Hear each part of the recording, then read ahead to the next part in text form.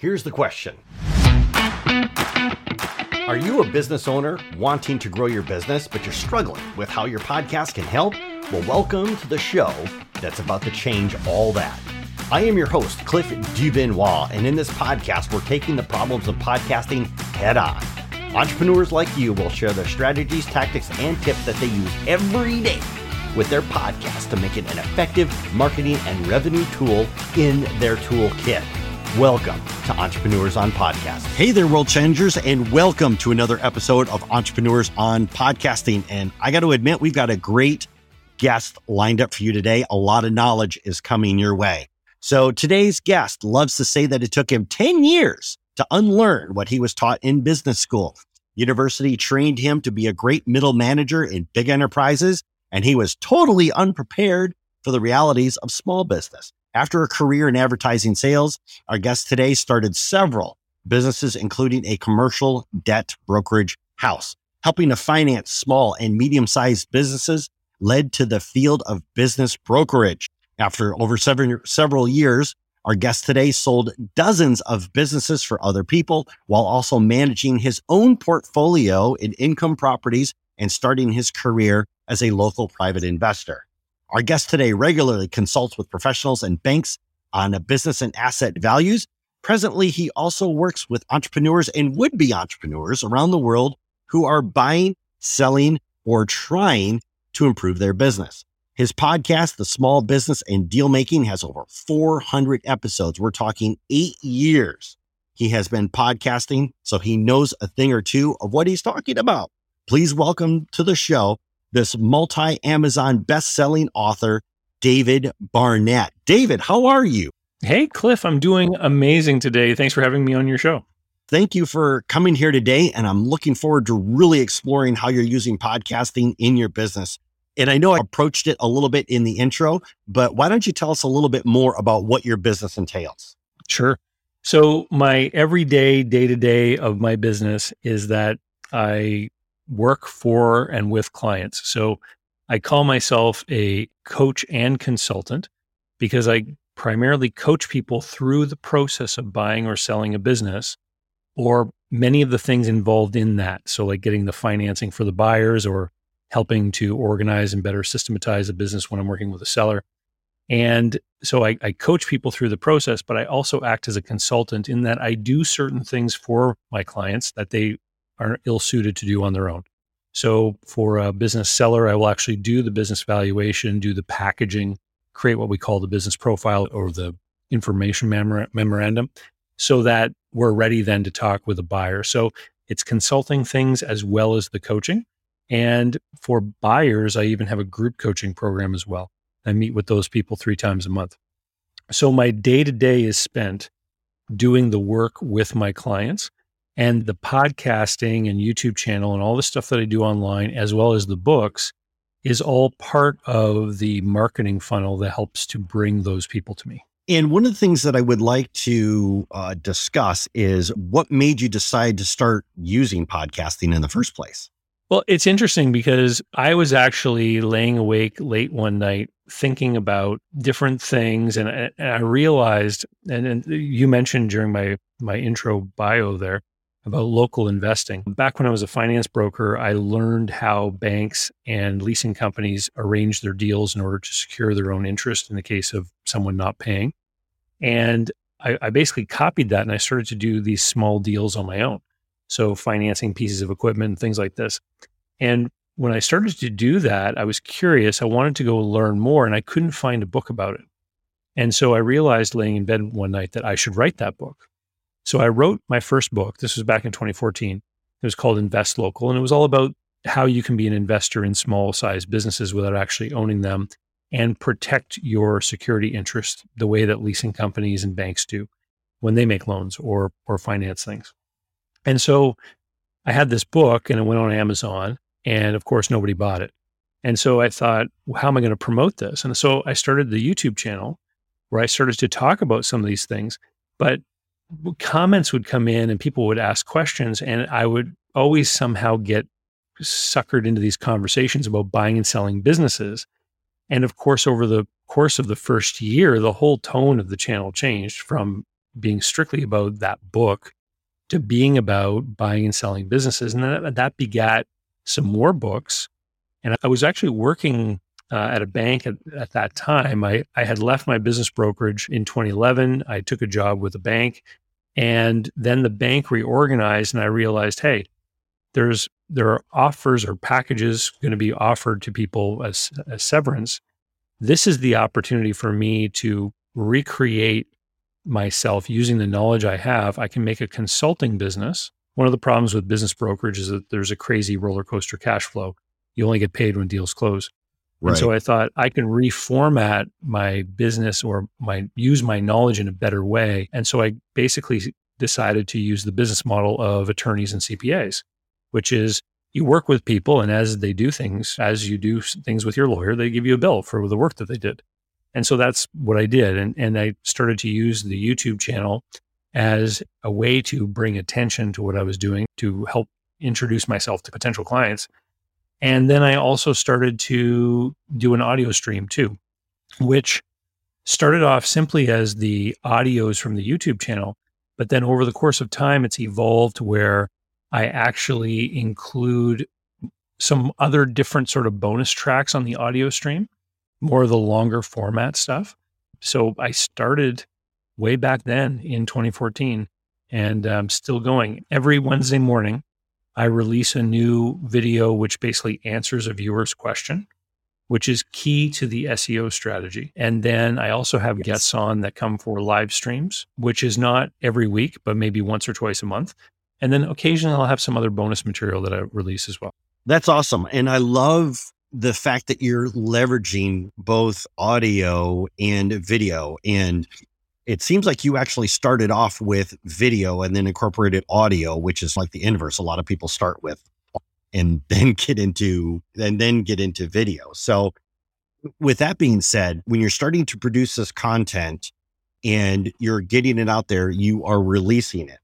What are you seeing as far as like an impact to your business? How is your podcasting helping your business?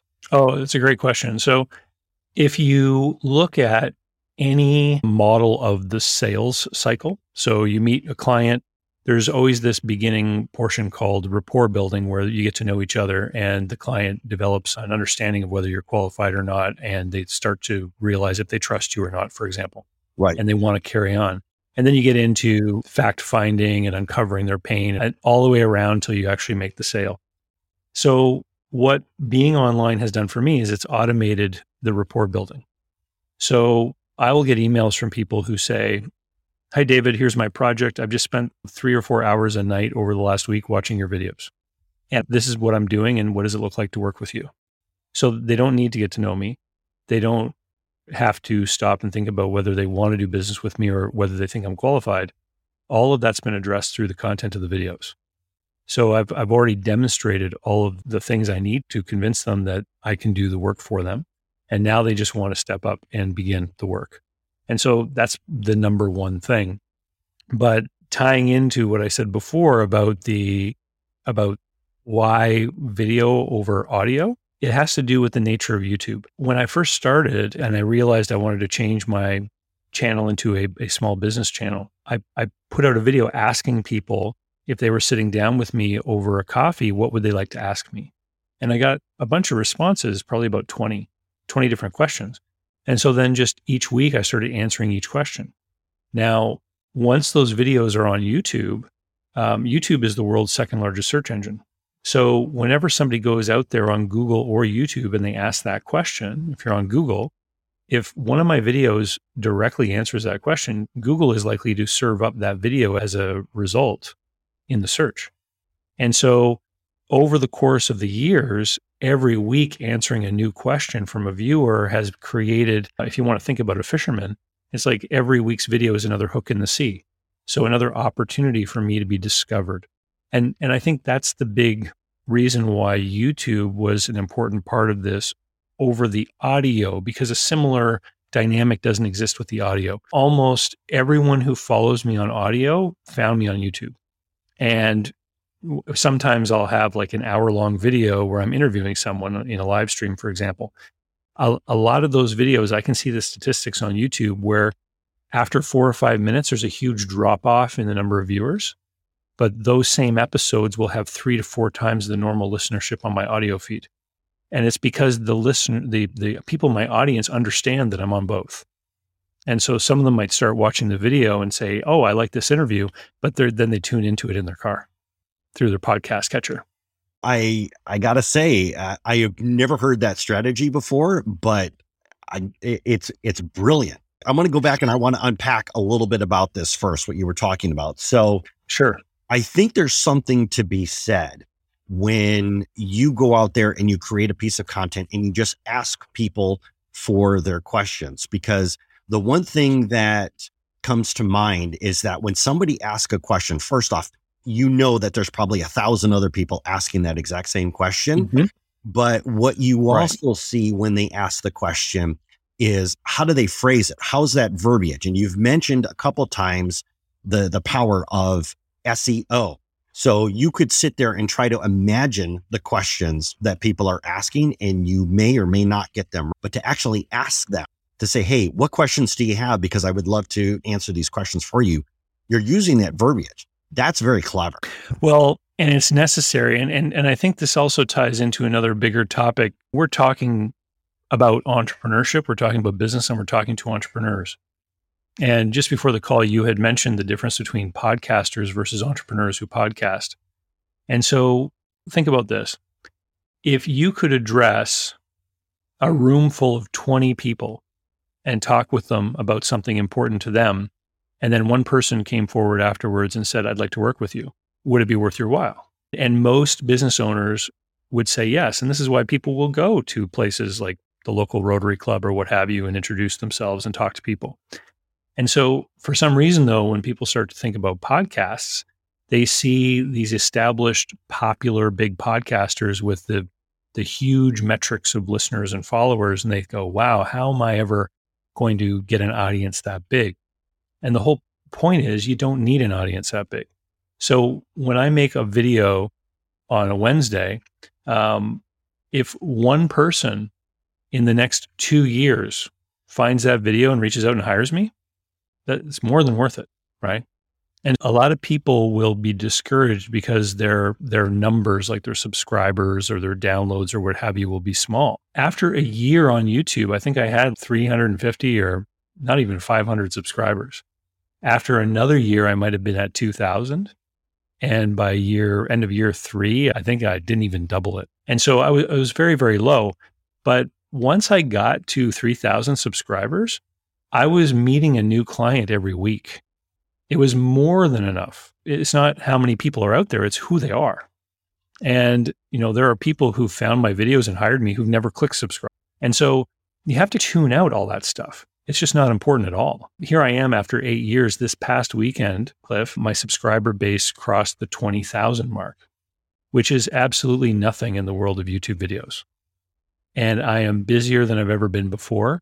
And in the middle of hiring another person to my team, it's not about the subscribers. It's about how many clients you get. The only metric that matters is the sales, the revenue. And being worried about how many people are following you or listening to you, that's got nothing to do with the performance of what is essentially, for me, is like a 400 episode long running commercial. It's all just marketing for me and waiting there for somebody to have a need that I can satisfy. And I love that you bring that up, because that's one of the things that I address in my podcast challenge, is that the number of downloads doesn't matter. What matters is if you're having that conversation with the right person that your message resonates with. And it's great. And I'm glad that you pointed that out too, because you're bringing YouTube into the mix.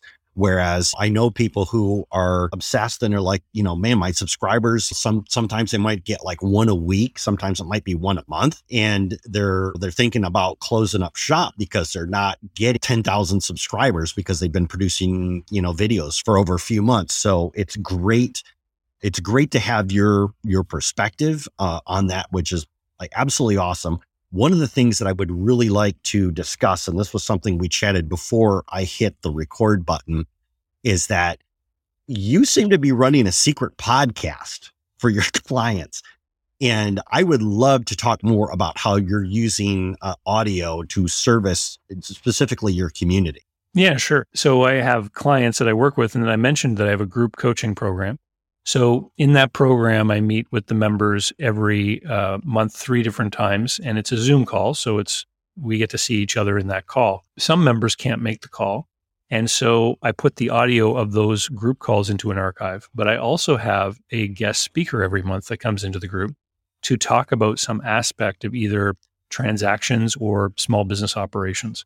So it could be a marketing expert or an SEO expert or someone coming in to talk about accounting or taxation, whatever have you. And so I record those guest speakers. And because the recording is strictly for the people that are in that paid group coaching group, we get really deep into the tactics and the hows. So this is how you do this. This is how you do this. This is how you do this. And it's very instructive. And it's almost like if you were to attend a guest speaker class somewhere about how to do something. So now those guest speakers, though, I mean, their whole purpose in wanting to work with me is to grow their own business. And so some of the people that are in my group might decide to do business with them, but really people are looking for broad exposure. And so as a way of thanking people for being one of my guest speakers, in the month that I release the recording to my private group, I invite them to come and do a live stream on my main YouTube channel. And those conversations are a little bit different. They're more about the why would you want to do this, etc. And that's my way of helping to promote the guest so that they get some value for the time they've invested with me. And again, now the YouTube channel has 20,000 subscribers. So it's a way of them to get out in front of a lot more people. And then some of them will then use that. If they don't have their own podcast, they'll use that and share it in places like LinkedIn and whatnot to help promote themselves and give themselves more credibility, et cetera. So it's a 1-2 process that allows me to get really great content for the people in my private group and in a way that people are happy to participate. Yeah. And that to me, again, it's something that's really great because you're leveraging the knowledge of other people to be able to serve your clients, your guests, like you said, in your group coaching program. And so how do you go about finding the guests to be on your show? Are they reaching out to you? Have they found you on YouTube and say, hey, I'd like to come and speak to your group? Or how do you go about doing that? Oh, it's a great question. In the beginning, of course, I had to go hunt for them because they didn't know me, right? Now, what I've noticed in the last 2 years in particular, there's been a huge proliferation of these podcast booking agency services. And a lot more business people are looking to these services to promote themselves by securing bookings. And so now I get a lot of bookings. I've actually had to create a process for managing it because there's so many. And so the inquiries come in, my assistant and I will meet every second week and we'll review them. And then we've also had to introduce an investigation process. And here's why. If you have someone on your show, there is an implied endorsement, right? So me appearing on your show, Cliff, you're telling your listeners that you think that I have something important to say, right? So on my channel, I'm talking about buying, selling, financing, managing, investing in businesses. So if I have someone on who claims to be an expert in a certain domain, my listeners believe that I have endorsed this person, that they have credibility because they believe in me, because they trust me. And so it becomes even more important for me to actually make sure that I properly measure who these people are and what they've done. So I regularly get requests from people who are the authors of new books. And as a guy who's got 7 titles on Amazon, I can tell you that if you can put together a Word document, you can become an author, right? Right. I know the process. And so whenever somebody claims to be an author, the very first thing that we do is ask them for a copy of the book. And I read it. And 3/4 of them are garbage. And so that person doesn't come on the show. And then we start to look for any kind of indication of foul play in the online marketing space. What do I mean by that? Well, I was approached a little while ago by a guy from a big city who was claiming to be a well-respected persona in the commercial real estate investing space. And their Instagram account had 10,045 followers. And they had made a total of 20 posts over the life of the account with comments appearing on 3 of them. And so when we look at an account like that, what we realize is that this person actually has 47 followers, and then they paid money to someone to get the other 10,000. Yeah. So when I see that, it's an immediate no, because this is a person trying to game the system by cheating, basically. And I can't have that person on my show because they're basically trying to misrepresent the reality of their scenario. I've had people who have come onto my show who have no social media presence at all, but are clearly experts at what they do. And so the conversation we have is very valuable. That's what I want. I want to create value for the listeners. I want my selection of a good guest to enhance the opinion of the listeners that listening to my show is a good way to spend their time. And so I've met people in places like LinkedIn where I've seen comments that they've made in conversations when people are posting and replying to each other. And I'll say, wow, that's a really smart person. I'll click on their profile. I'll send them a connection request. And then maybe invite them for a 30-minute Zoom chat. And when I see that they're doing something really cool or they're an expert in a really valuable area, I will invite them to come over. And sometimes these people aren't even in a position to monetize the appearance. Like they're not looking for clients, but they're willing to participate in a conversation. And this will happen sometimes when I'm talking with people who, for example, might be a banker in a local marketplace, a bank that doesn't do any business out of state, for example, but they're willing to come and talk to me because I don't know, I create that invitation and they're happy to help. And they know that the comments they make could help someone else in a conversation with another banker in another place. And so the value that it brings to the listener is paramount. And once you start to get some of those statistics, like subscriber counts and things, people will start to show up out of the woodwork to try to get into your program because they're trying to take advantage of your social proof. And then there's the affiliate promoters. So I will get people all the time who will try to get me to become an affiliate of their program, whatever it is, sometimes for thousands of dollars. And my first response to those people is always, great, give me a key. I'm going to go in and check out your program. But what blows me away is in the last 4 years, I've asked that of every single one of those people. Only one person has ever given me a key. Oh, wow. Right. So these people expect me to promote them and endorse them so that my audience will step up and pay money and so that I get a cut of that money. And they're not even going to show me what it is that the person's going to get. And so there is a lot of hucksterism in the online space. And back to your comment about podcasters versus entrepreneurs who podcast, it's interesting when I think about who I listen to, because I listen to podcasts. I'm an avid walker and hiker, and it's easy for me to put the ear pods in and listen to people as I'm walking through the neighborhood and stuff. Oh, yeah. And the podcasts that I listen to, there's one guy in particular, I'll use his name, Henry Lopez. His show is called The How of Business. He used to be in Texas, now he's in Florida. He is a multiple business owner, has survived several successful partnerships, right? Has exited several businesses. And he talks with business people, and the depth of his experience is evident in the conversation and the questions that he's asking. And if you compare that to a large podcaster who talks about business, who's never been in business, their business is podcasting, you can tell the difference in the conversation. You know, a guest might say something and you're like, ooh, and in my mind, there's a follow-on to dig down that rabbit hole that particular host might miss because they're not seeing it from an entrepreneur's point of view.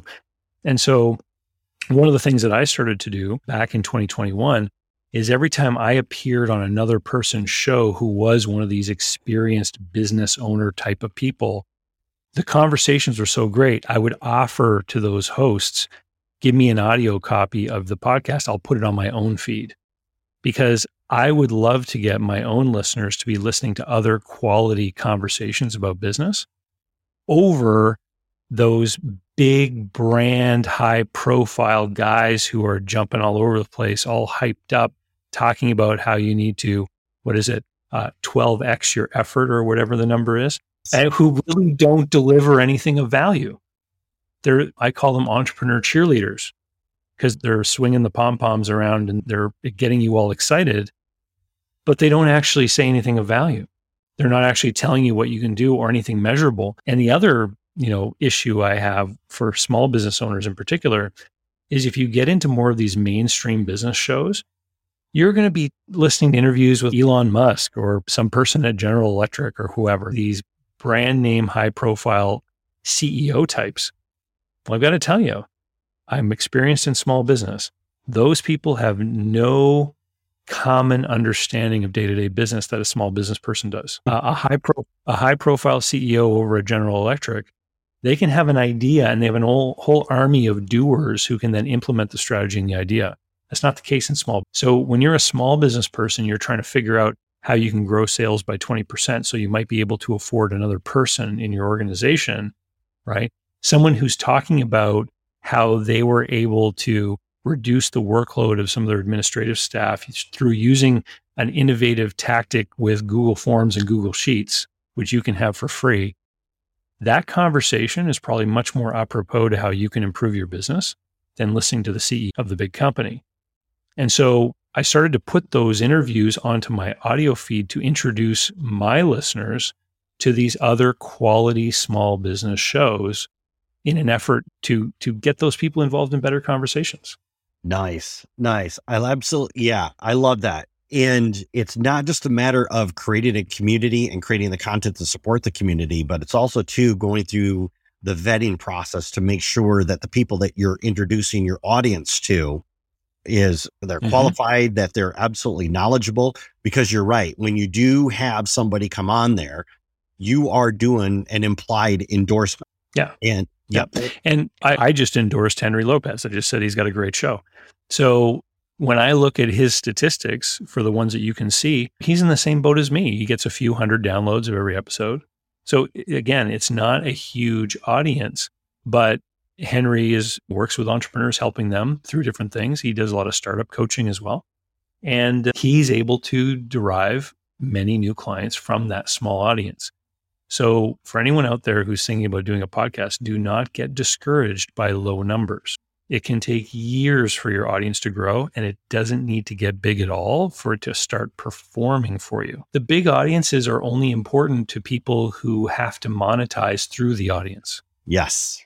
And this is where your giant brand name podcasters come into play, because they need to have millions and millions of views, because if they're going to use like the AdSense offerings on YouTube, for example, they might be earning a penny or two off every commercial that's watched. Well, you need huge volume. My kids watch YouTubers that play video games. Those guys have millions of subscribers, but they need that in order to make any money. If you're monetizing through some kind of commercial offering, whether it's a pool cleaning service in a city, and all you're doing is giving maintenance tips on your channel, well, believe me, somebody is typing in pool service and your city's name into Google, and your thing will come up. Yes. And having that presence online where that person can then go and watch a dozen of your videos and see who you are. And even if you feature different employees on each video, they can see that you got knowledgeable employees and you're putting this information out there. You obviously know what you're doing. If they're going to compare you versus some other company that's got nothing out there, you're going to be the one they call and invite over for an opportunity to do the work. Yeah. And it reminds me of, and I'm probably going to wander a little bit off topic here, but it reminds me, I had a conversation with a friend of mine, and we were talking about different local businesses that were having huge success by leveraging a YouTube. And he was telling me that there's a guy out there and all he does is cut grass, and he makes videos around him cutting grass. And what he does is he shows up at a client's property. He sets up his, GoPro cameras, whatever it is, and he cuts the grass. And every blue moon, when he's driving on his way home, he'll see a yard that hasn't been cut in forever. And he will stop and he'll ask the person, "Hey, I will cut your yard for free." And the person's like, "Wow, okay." And first off, he's gotten so much business by just doing that. But second off, it's crazy the volume of views that this guy's getting from YouTube of him cutting grass. And it's like you said, it's that his business is growing. It's going absolutely gangbusters because first off, he's just showing up, right? He's showing up online and just saying, "Hey, this is what I do," and creating a simple video around it. So there's something to be said for showing up for your audience and being of service to the people that you're trying to talk to. Yeah. And I'll tell you the number one thing, the most important thing, no matter what you're doing, whether it's YouTube or a strictly audio podcast, is consistency. Yes. You will get an audience of people who are looking for you. And I know this because I do it myself. There's a podcast that comes out every Tuesday just after supper my time, and there's one that comes out every Saturday morning before I wake up. And every Wednesday morning and every Saturday afternoon, I'm looking for those new episodes because I'm an avid follower of those two programs. And whatever your commitment is, whatever you've decided is your schedule, you need to stick to it and you need to be consistent. So I release a video every Wednesday where I answer a question. It doesn't mean I make a video every Wednesday. Once a month, I block off a morning, and I usually make 4 or 5. And I upload them all. They just sit there unlisted. And then every week, one of them is released. And here's how I use my content in an overall strategy. I create the video, I rip the audio. And so every Wednesday morning at 9 a.m. my time, the video is released publicly and the audio is released on I use SoundCloud, and the RSS feed is plugged into all the other services so that everyone can get it. And then I also have an email that goes out to my email distribution list, which I always invite people to sign up for my email list. There's almost 2,000 people now on that list. And so they all get an email that morning. And the reason why I want to push the video so hard that day is that the YouTube algorithm looks for the viewership in the first 24 hours as one of the metrics to further promote the video. So the video is released, the audio is released, the email goes out, and then I will go and I put it on my blog as an embedded video. And then I will also put it onto medium.com as a little article with basically the embedded video. And I've got followers over there. And then I also put it goes out to Facebook, it goes out to Twitter. There's an Instagram image that goes out inviting people to come to my blog site, which they can find through my Instagram profile. And then I also put a post onto LinkedIn. And on LinkedIn, they have sort of a subscription thing going on there now where people can subscribe to your weekly output. And so I put the YouTube video in an embedded LinkedIn article, and that gets pushed out to people who are following me on that platform. And then I will go to different groups that I'm in, and I've got about 100 groups I'm in, and I will just go through the list and I will think to myself, would this week's particular content be of interest to these people or these people or these people? And if the answer is yes, I will go and create a post in that group leading people to my article, which has the video embedded. And so it's a matter of trying, and so it sounds like a lot, Cliff, but once the process is created, all of this every week is done in less than 25 minutes because it's literally all just templates from the week before, cut and paste and changed and new YouTube link inserted. And so the one piece of work that I did, the one piece of content goes into all of these different places. And all of my videos at the end, I invite people, if you like the video and you don't want to miss them, sign up for my email list. And so that's how the email list grows, which in turn drives the viewers. It becomes an audience. And my number one focus online is not selling my services or product. My number one focus online is growing the audience. Because once people are in the audience, it's just a matter of me waiting for them to need me. Because it's not going to be a question. Like when they need my services, the services I offer, they're not going to go with somebody else after they've been watching me for a long time, because I'm the person that they're going to be comfortable with and familiar with. And so it's a marketing system based around people getting to know me, and video and audio is the best way to do that. So I want to go back briefly and hit on a couple of topics. You really expose us to a lot. So I want to make sure that we kind of go back and address this. So first off, you recording all your videos in one day, oh my goodness, batching has literally saved my bacon, because it's so many times I get used to this whole, just do one thing every single day. But when I switched over to batching and just focused on creating, for instance, the interviews that I'm doing for this podcast here, I batch them and do all the interviews every Monday and every Thursday. And my schedule is full for the next 3 weeks. But by the end of this month, I will have more than enough content for at least half a year. And so that's Right. one of the things that I really want to point out, because I'm glad you brought it out.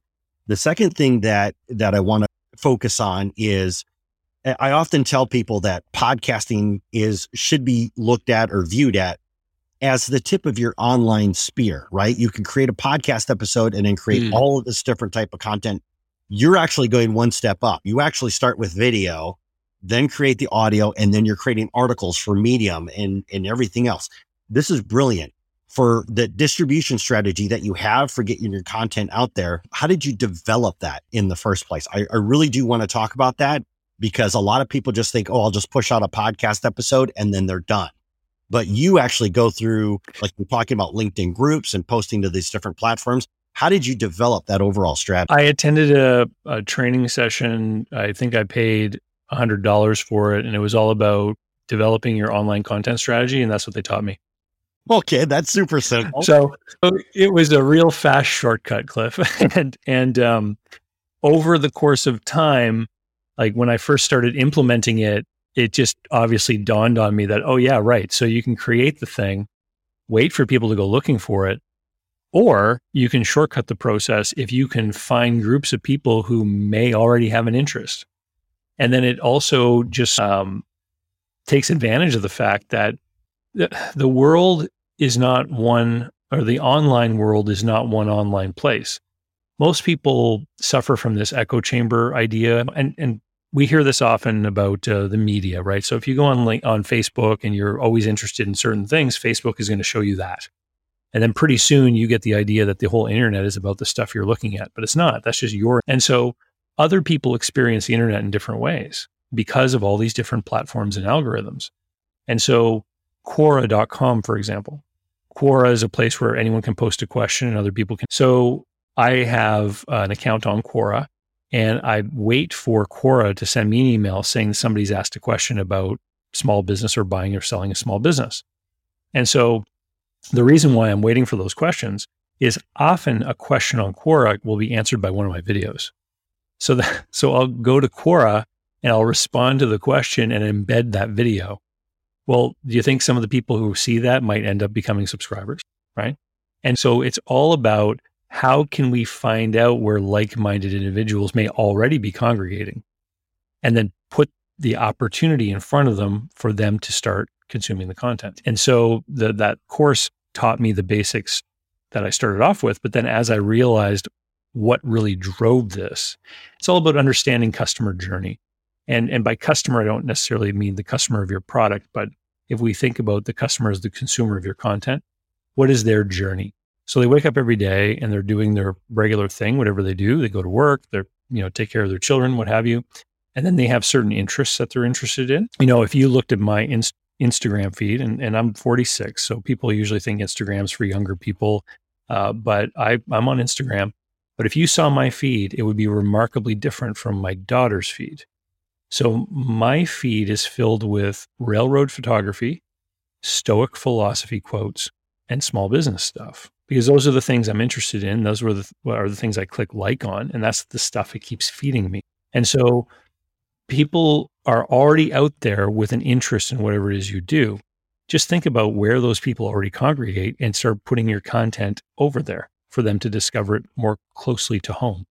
Yes. And I think that's a very important point to bring up, because when we think about our ideal customer avatar, one of the things that we have to keep in mind is what are the platforms that they're using? Where are they looking for answers to their questions?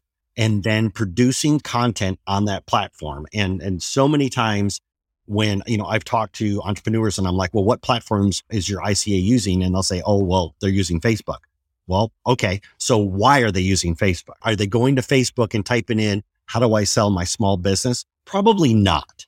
But that would be a great question to pump into a YouTube channel, which then starts bringing people to your content. Yeah. So a lot of people are very Facebook centric. And here's the thing with Facebook is that I think it's really great for communicating with people who are already in your audience or tribe that are already connected to you. But how do you build an audience on Facebook? How do you find those people? I think it can be a lot of, because Facebook isn't a search engine. It's a social network. And so That's right. I have done some things on Facebook. Sometimes there's a few Facebook groups I'm a member of, and people will sometimes ask questions, or other people who are in my audience will tag me in someone else's comment. They'll be like, oh, David Barnett should talk about this. And they'll tag me in it. And then I get a notification and I go over. But what do? I post a link to the video that best addresses whatever they're talking about. Because my goal is not to answer their question and make them happy and go away. My goal is to get them to join my audience. So that's how I respond. I'll be like, oh, that's a great question. You know what? I talked about that 2 years ago in this video.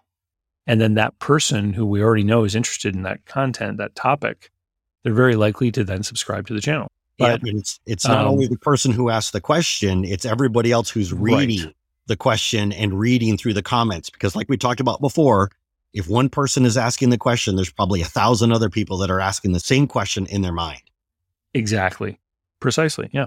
So one of the things that I do want to talk about here is when you guys started, you're creating videos, you're creating also all this audio content. What was one of the biggest challenges that you faced when you got started?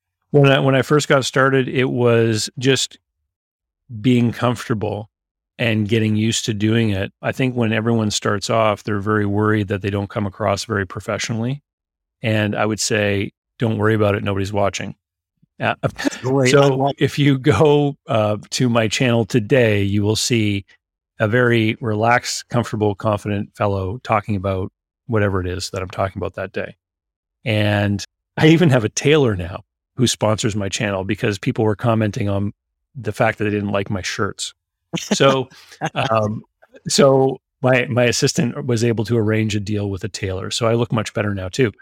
But then if you go into my channel and you go back to 2014, it doesn't even, you won't even recognize me. But that's okay. I leave those videos up there because, believe it or not, they still get views. Those videos from years and years ago still get views. So they're still serving their purpose. But you'll see a very, very different version of me. And so as time went on, I grew into the role and became more comfortable and I'd sound more professional, etc. And not sweating the small stuff. There are videos that I've done which contain errors. And after a few hundred people have viewed it, and then somebody comments and says, oh, wait, I think you miscalculated this one little thing. So what do? You panic and remove the video, or do you try to reshoot the video? Because if you upload the video again, it's got a different URL. You're starting your stats all over. All of the grounding and footing of the audience and the views that the previous version got are not part of the new upload. So what I learned was that, you know what, to err, all I do is I just respond to the comment. I go, oh yeah, I rechecked my work and you're right, I did make the mistake. And here's the reality, or here's how it is more properly done or whatever. And I'm a guy and I have sometimes made mistakes and I'm not afraid to admit that. When a client hires me though, I can tell you that whatever is probably going to take them 20 hours to figure out, I probably realize after 10 or 12 minutes. And that's why people hire me, just because I've looked at so many files over and over and over again, and I can cut through them so quickly. Accountants sometimes make mistakes too. I know this because I've seen them and I've talked with them about them. So it's this idea that when you're on there, you have to be this immutable, infallible, monolithic, perfect thing all the time.